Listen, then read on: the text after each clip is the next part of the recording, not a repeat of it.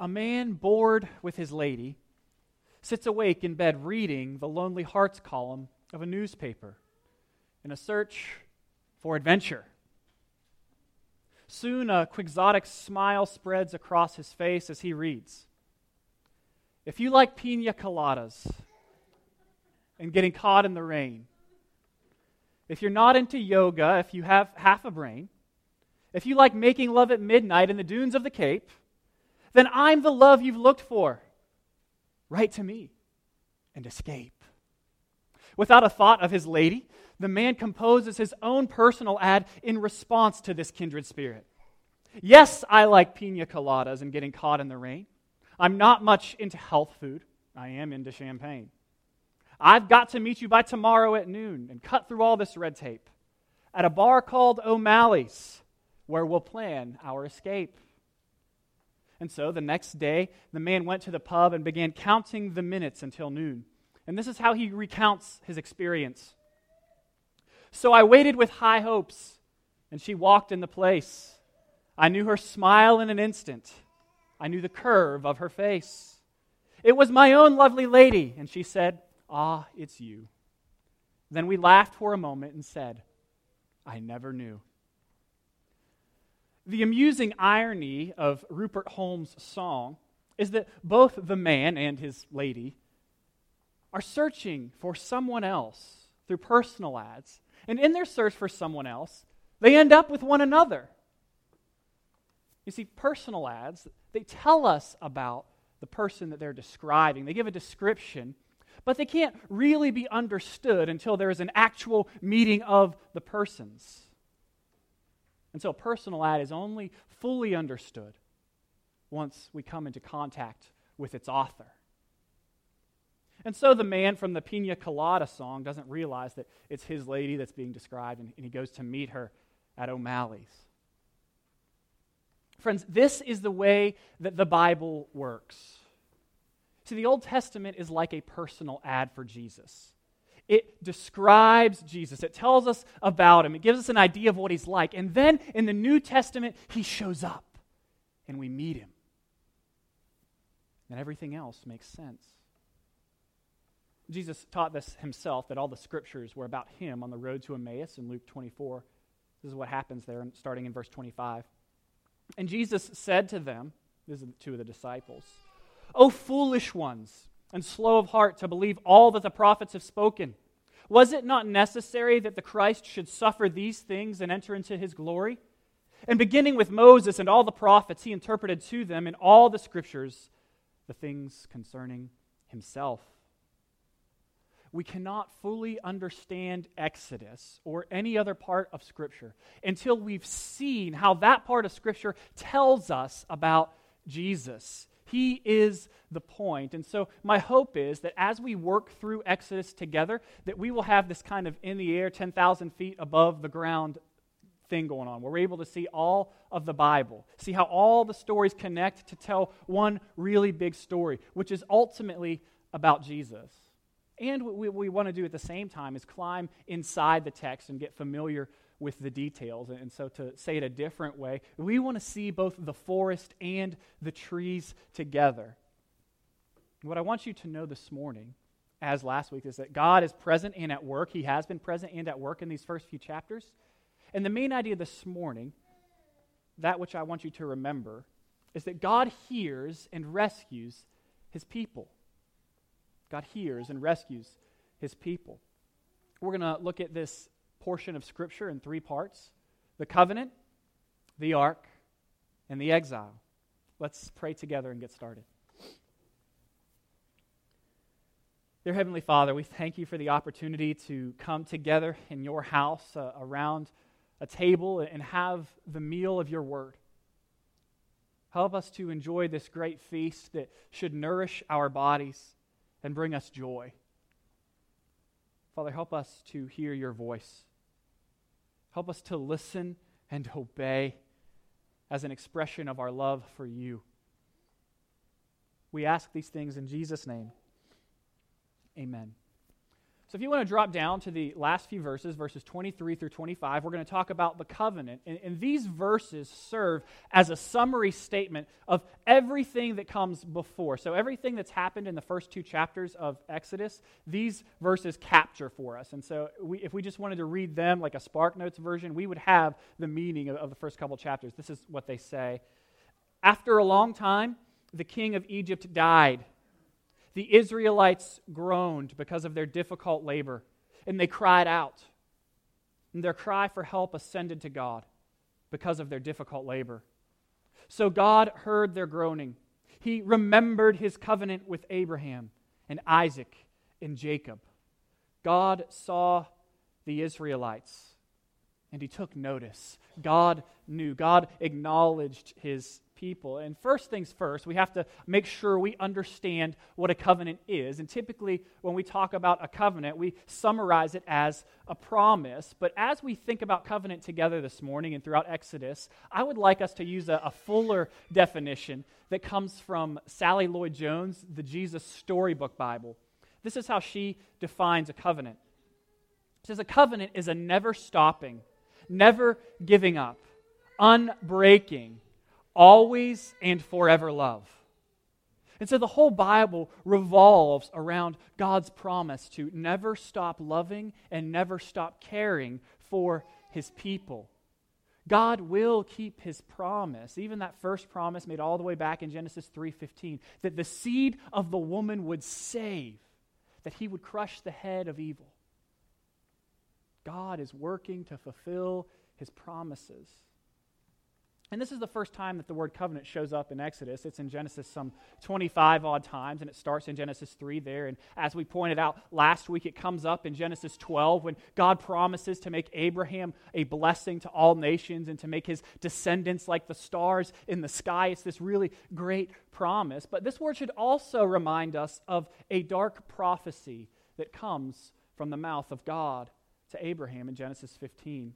It's easy to miss this. I've read Genesis a bunch of times, and somehow I skipped over this, and so it was refreshing and good for me to look back this week.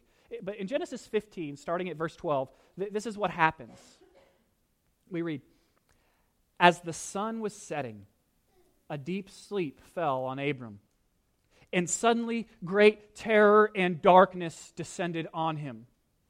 And I think this is why the terror and the darkness comes upon Abraham, because the prophecy is dark.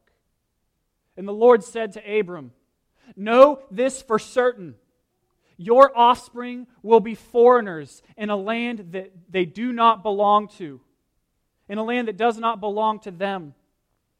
They will be enslaved and oppressed 400 years.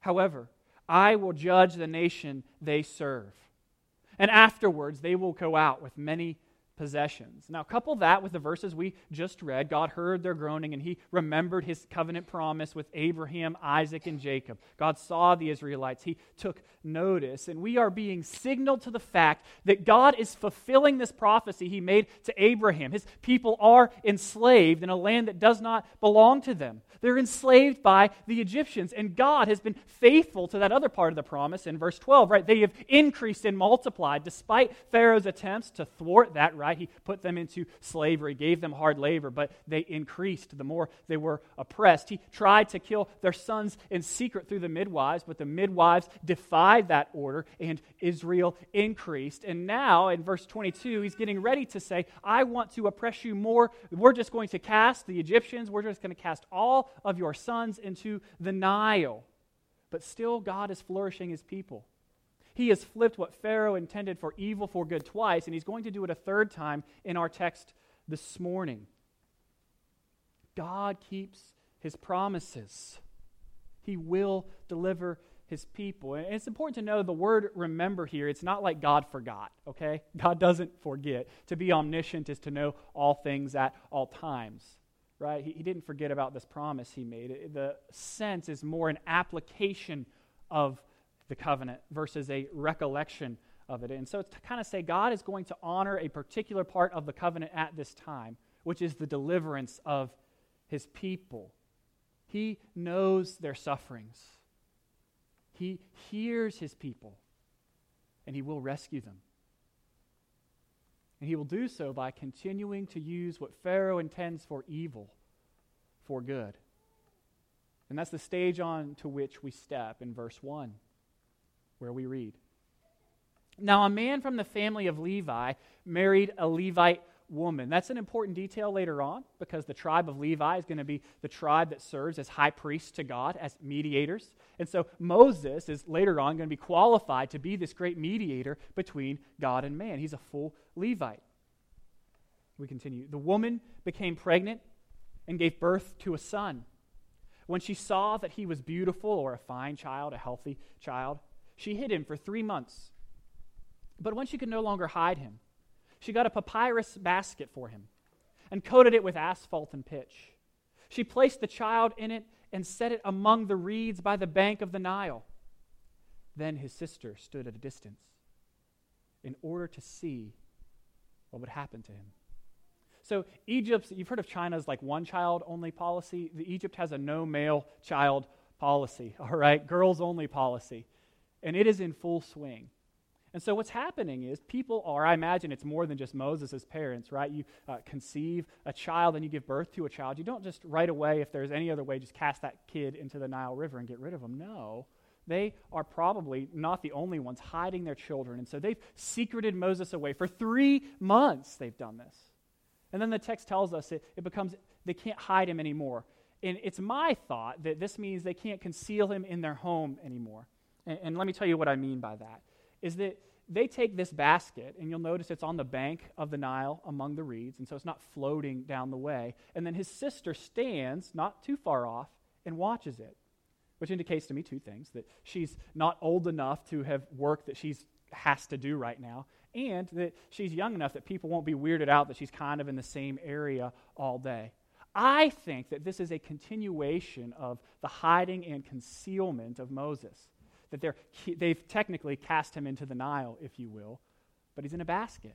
And so they draw him out again to care for him when he cries and to hide him away.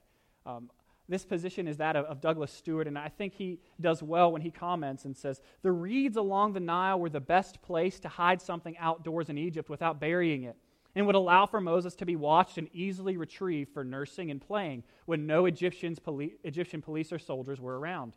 This would also serve as a place that his mother could bring him quickly should he cry, in order to muffle his cries by the basket, the thickness of the reeds, the general outdoor noises, and the nearby sound of the Nile's waters."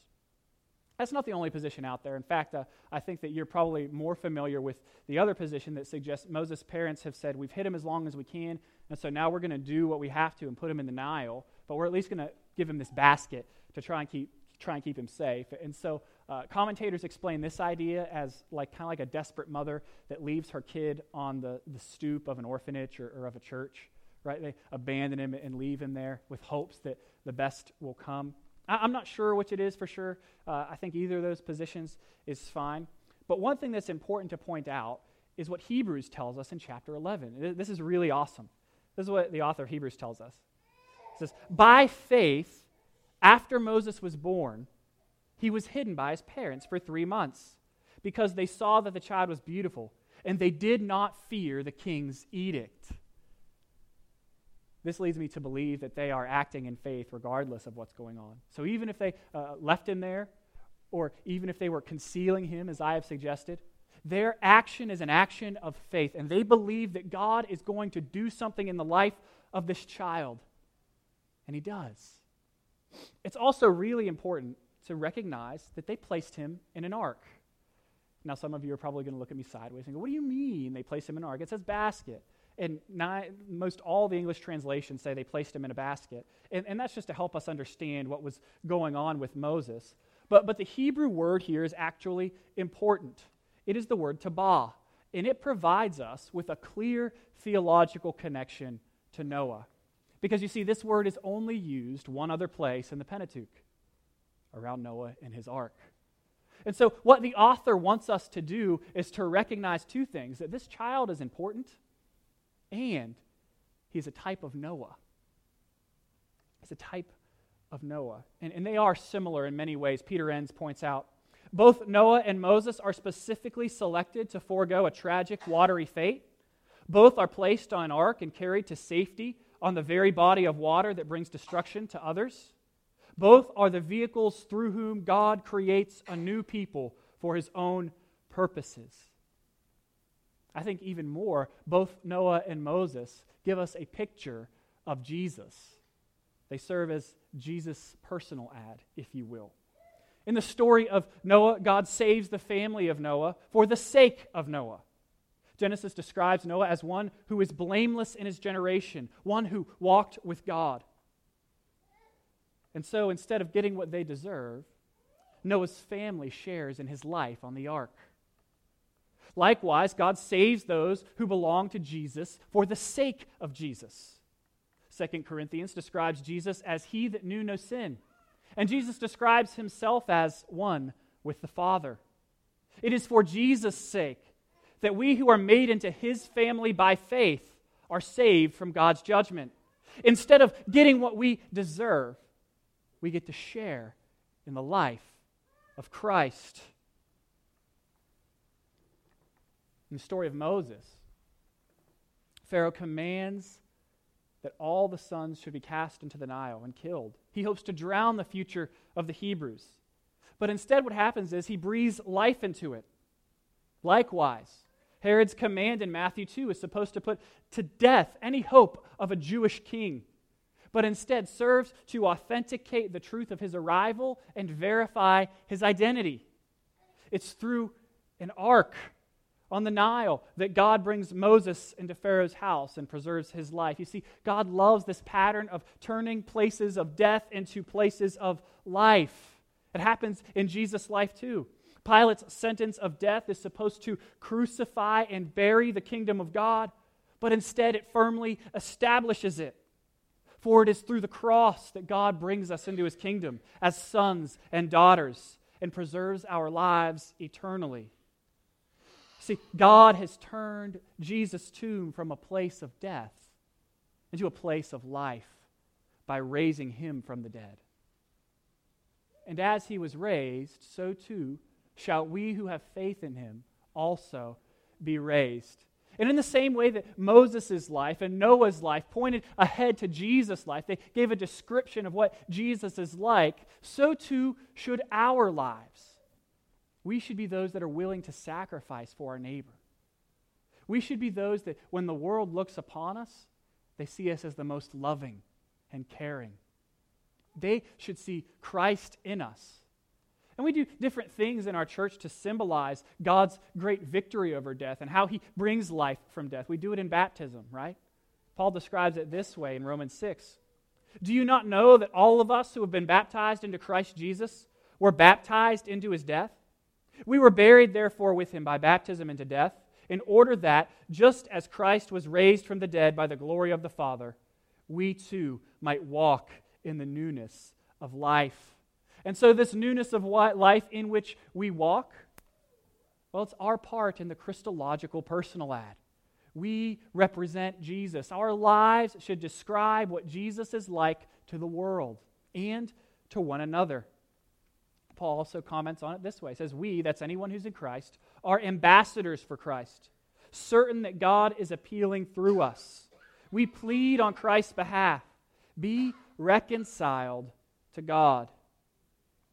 God desires to take men and women who are dead in their sins, men and women who have dead hearts, and to make them alive with Christ. He desires to save you from your sin. He desires to take you out of the world, out of being enslaved to your passions and your pleasures, and put you into his church, his body, so that you might experience his fullness therein and be joined with him on his great mission of making his name great throughout all the world. Moses found safe passage through the Nile in an ark. Noah found safety from God's judgment on the world in his ark. I wonder if you will find yourself safe from God's judgment in God's own ark, the man Jesus Christ, who has gone under the waters of judgment for you so that you might live, so that you don't have to go under them.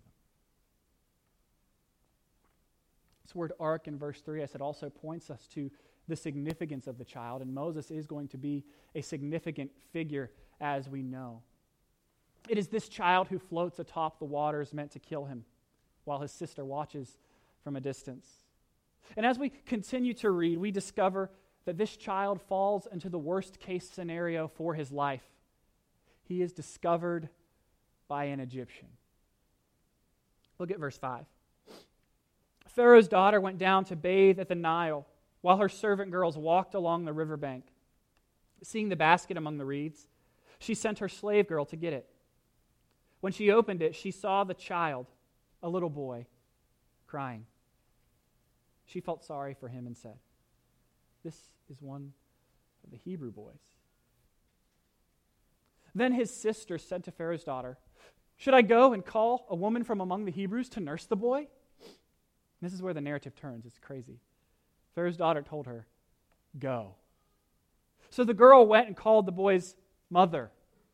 Then Pharaoh's daughter said to her, "Take this child and nurse him for me, and I will pay you wages." So the woman took the boy and nursed him. When the child grew older, she brought him to Pharaoh's daughter, and he became her son. And she named him Moses, because, she said, "I drew him out of the water." This is amazing. That which is supposed to bring about Moses' death puts him in a palace. What should have been the worst case scenario for his life, being discovered by an Egyptian, works out to be one of the best things that ever happened to him. I mean, look at how God works these circumstances together. He is discovered by an Egyptian, one who should want to kill him. But instead, she's filled with compassion. Not only that, but he is allowed to nurse at his own mother's breast. Not only that, but Pharaoh's daughter is going to pay his mom to nurse him. This is pretty awesome. This is the kindness of God. This is the providential care of God for his people. True, it would be difficult to send Moses to the palace when he was older, likely around 3 or 4 years of age. But could his parents be anything other than thrilled? I mean, their boy would live. Not as a slave either, as royalty. One of the things I couldn't help but think about as I meditated on this part of the passage this week is that sometimes it feels as if life is falling apart around us. And it's in those moments that God's mysterious providence is taking place. He has a secret protective care for his people. And it's nothing that we can ever step outside of. All of life's situations ultimately bend their knee before our sovereign King who is working for our good.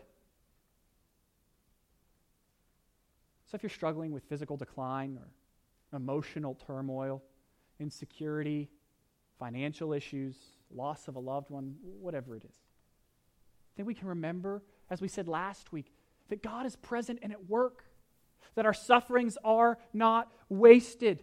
I love Psalm 58 tells us that he collects our tears in a bottle. This is the God who hears his people. He knows your suffering. He's entered into it himself. And he's working your sufferings together to give you a particular glory when you are with him in heaven. I mean, nothing, no situation is impossible to face when Jesus Christ is the true and deep treasure of your heart. Now, I know not all of life's situations, we all ultimately typically don't know all the reasons that things happen. Sometimes we don't know any of the reasons. But if we have a God that's powerful, that we can get mad at because he's powerful enough to stop evil, I think it's also true that we have a God who's powerful enough to have good reasons for allowing evil to exist and persist. And we should trust those reasons. I mean, trying to understand the ways of God, it's akin to a 6-year-old trying to understand the calculations of a world-famous mathematician. Right? We're just not going to be able to do it, to see it from all the angles. But what we are called to do is to trust him and to know that he cares for us, even in the midst of loss, even in the most desperate and trying times. Pharaoh means to kill any hope of deliverance. But instead, Israel's hope will eat at his own table in his own house. We read in verse 11. Years later, after Moses had grown up, he went out to his own people and observed their forced labor. He saw an Egyptian beating a Hebrew, one of his people. Looking all around and seeing no one, he struck the Egyptian dead and hid him in the sand. The next day he went out and saw 2 Hebrews fighting. He asked the one in the wrong, "Why are you attacking your neighbor?" "Who made you leader and judge over us?" the man replied. "Are you planning to kill me as you killed the Egyptian?" Then Moses became afraid and thought, "What I did is certainly known." When Pharaoh heard about this, he tried to kill Moses. But Moses fled from Pharaoh and went to live in the land of Midian and sat down by a well. Years have passed since Moses was a baby on the ark, but still he thinks of himself as a Hebrew. And he thinks of the Hebrews as his brothers and sisters instead of slaves. And seeing one of his brothers unjustly beaten, he is filled with a rage that leads him to murder. He kills the Egyptian and he hides his body. I think the fact that the text tells us he looks this way and that, makes sure nobody's watching him, then he kills the guy, and then he gets rid of the body in the sand. Maybe there are better ways to get rid of a body. I don't know. I've watched a lot of cop shows. Burying him in the sand is not the most creative. At any rate, that's how he chooses to dispose of the body. I think that these point to his guilt. But I would be remiss if I didn't give you other positions on this. Others argue that Moses is innocent of murder here because he is acting as kind of an instrument of divine retribution. Let me read you what Peter Enns says. Moses' response to the beating of the Hebrew slave foreshadows the unjust treatment of the Israelites by Pharaoh's Egyptian slave drivers and their subsequent deliverance. Hence, in light of the context of these verses, Moses' actions here should not be interpreted as an act of vengeance or rash zeal, but as a proleptic execution of divine justice against Egypt. And so what Enns is saying is that Moses, even though he might not be fully aware of his role as a deliverer just yet, even in this action is being faithful because he's anticipating his action later, where God will punish the Egyptians for enslaving the Israelites unjustly. I'm not a buyer on that, and I think what Philip Ryken said was very helpful. He writes this: "One way or another, an expert legal team could have come up with a winning strategy for Moses' defense. Indeed, many Christian commentators from Tertullian to Aquinas have sought to clear Moses from the charge of murder. But that does not change the fact that what he did was wrong. It was wrong because it was unnecessary. Moses could have protected the slave without resorting to killing. And it was also wrong because it was not Moses' place to do this. This was an abuse of power. It's not Moses' impulse to save Israel that's wrong, but the action that he takes. I actually think that whether his action, whether Moses' murder was vengeful or it was him standing up on behalf of the weak and the oppressed, I actually don't think it's all that important. So I think the primary point, what we're supposed to learn right here, is that Moses is not any kind of deliverer. It's putting on display his inability to deliver even one person by himself on his own, let alone a whole nation. I mean, Moses is not the powerful figure that we typically think of, right? I think when you think of Moses, you think of the raising of the staff and the parting of the Red Sea and all these wonders and things that are going on in Exodus. But he is not that man here. In fact, he'll tell us as much in the next chapter. God's going to say, hey, this is what I want you to do, and Moses is going to go, not me. I'm not a deliverer. Moses is not any kind of deliverer. In fact, he can't even get a thank you from the slave that he saved from a beating. It's my belief that the slave that says, who are you that you think you're Lord and judge over us, is the one that was being beaten, that he would have been the only one that witnessed the murder and then subsequently told other people. At any rate, he does not look anything like a mighty deliverer, but God is going to make him just that. God is going to make Moses a prototypical deliverer. He's going to play the part, and I think part of this is because God loves irony. Right? He loves to bring life from death. He loves to use those that are deemed weak and unable and unimpressive, loves to use the forgotten and the feeble and the lowly to show off his power. He's told us this explicitly, that my grace is sufficient for you and that my strength is made perfect in weakness. Friends, those that inherit the kingdom of God and see God's strength perfected in them are those who humble themselves and receive his grace and forgiveness. I wonder if you ever considered that God wants to use you, just like he wanted to use Moses. You might feel ill-equipped or incapable or feeble, but God wants to make himself look wonderful because he is wonderful. He wants to perfect his strength in you, and he wants to put it on display. He can use you to reach your neighbor. He can use you to care for the fatherless and the orphan, the sojourner, and the widow. Have you submitted yourself to him that he might do a great work in you?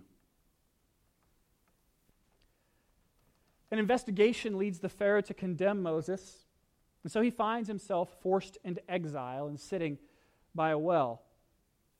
It's at this point that we see Moses animated by justice one more time. And he is sitting by the well, and it seems that some shepherds that are fairly mean, I guess, and fairly routinely are mean to the girls of Jethro, or Reuel, the same guy. They typically drive them off and keep them from feed or watering their flock. But Moses is there this time, and he chases them away. This time he doesn't kill anybody, but he delivers the girls in a way. He's their knight in shining armor.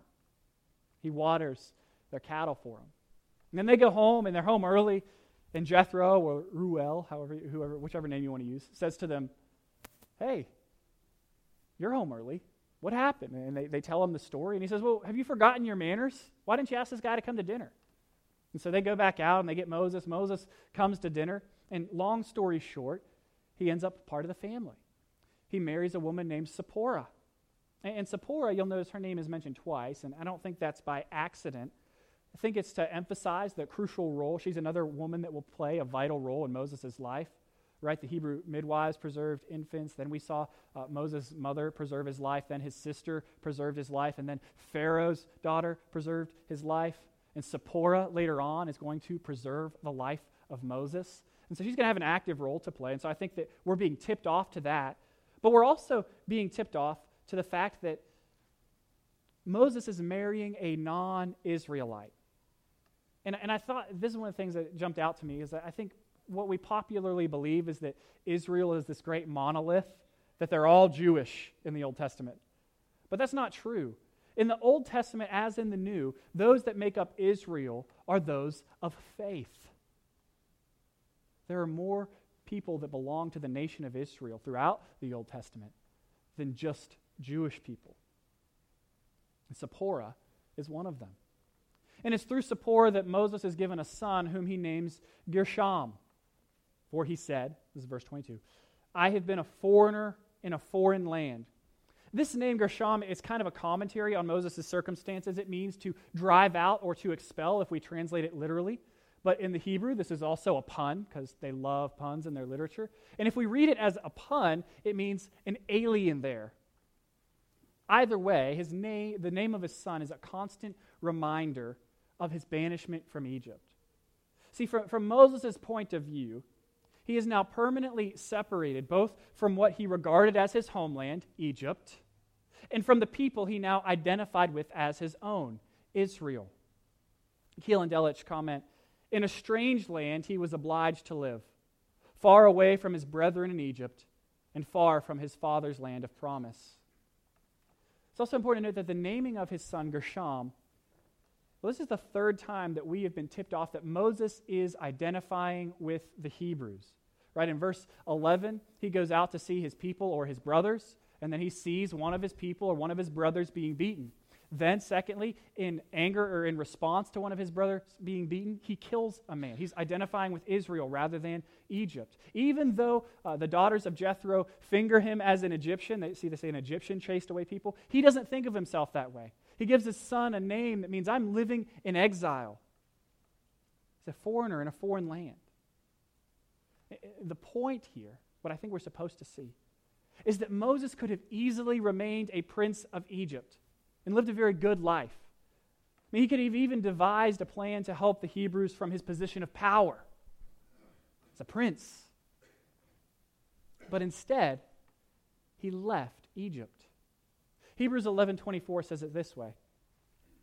By faith, Moses, when he had grown up, refused to be called a son of Pharaoh's daughter and chose to suffer with the people of God rather than to enjoy the short-lived pleasures of sin. For he considered the reproach because of the Messiah to be greater wealth than the treasures of Egypt, since his attention was on the reward. That's a pretty big verse.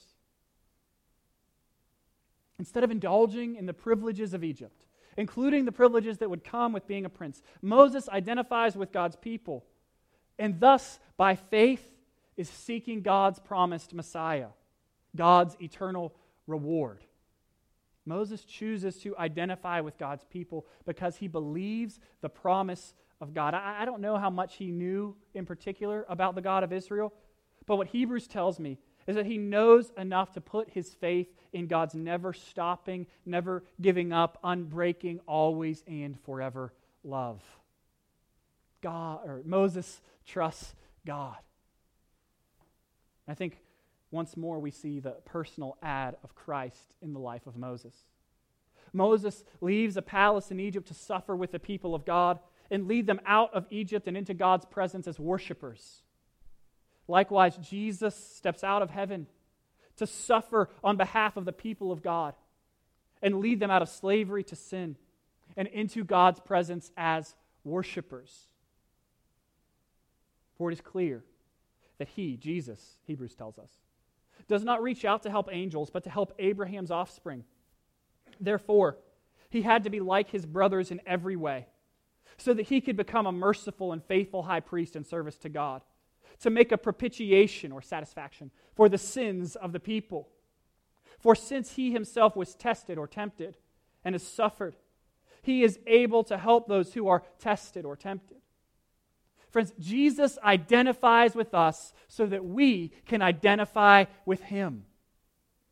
He serves as our substitute on the cross, identifies as our sin, and takes our punishment, what we deserve, so that we can identify with him and share in his resurrection life and get everything that he deserves. This is the gospel. You don't get what you deserve. You get grace. You get Christ. He died for you. I wonder, will you continue to identify with your sin? Or will you identify with Jesus and his church and experience the fullness of life that exists therein? I love it at the end of Ephesians 1 there, Paul tells us that we experience the fullness of Christ in his body, in the church. And so that somehow our experience of Jesus is increased when we are faithful to live in community with one another. I wonder, are you willing to identify with God's people? Or do you fear it will cost you too much? Are you willing to follow Jesus? Or will you go away sad like the rich young ruler, worshiping instead other things? God delivered Israel through Moses, his prophet, and he has delivered all who trust in Jesus, his son, from the penalty of sin. You see, friends, God hears and rescues his people. He's heard your pain. He's heard your cries. He's heard your dissatisfaction. And he's provided you with a rescuer. The question is, will you reject him, saying something like, "Who has made you a leader and a prince and a judge over me? This is my life." Or will you stop following your heart and begin following that sweet Galilean accent of our Savior? Friends, I don't know if Jesus enjoys pina coladas or getting caught in the rain, but I do know this, that he is the love you've always looked for, and that you should come to him and escape. Let's pray together. Dear Heavenly Father, we thank you that your word is so rich and full of meaning. We thank you that the promise that undergirds each and every text of Scripture is your promise to save us, to rescue from the penalty of our wrong actions. Father, we thank you that you have heard our cries and sent a Redeemer who saves us eternally. Father, this is an astounding promise. Father, we pray that you would help us to have grateful hearts, joyful hearts, and that we would respond to this good news with faith. Increase our affections for you. This we ask in Jesus' name. Amen.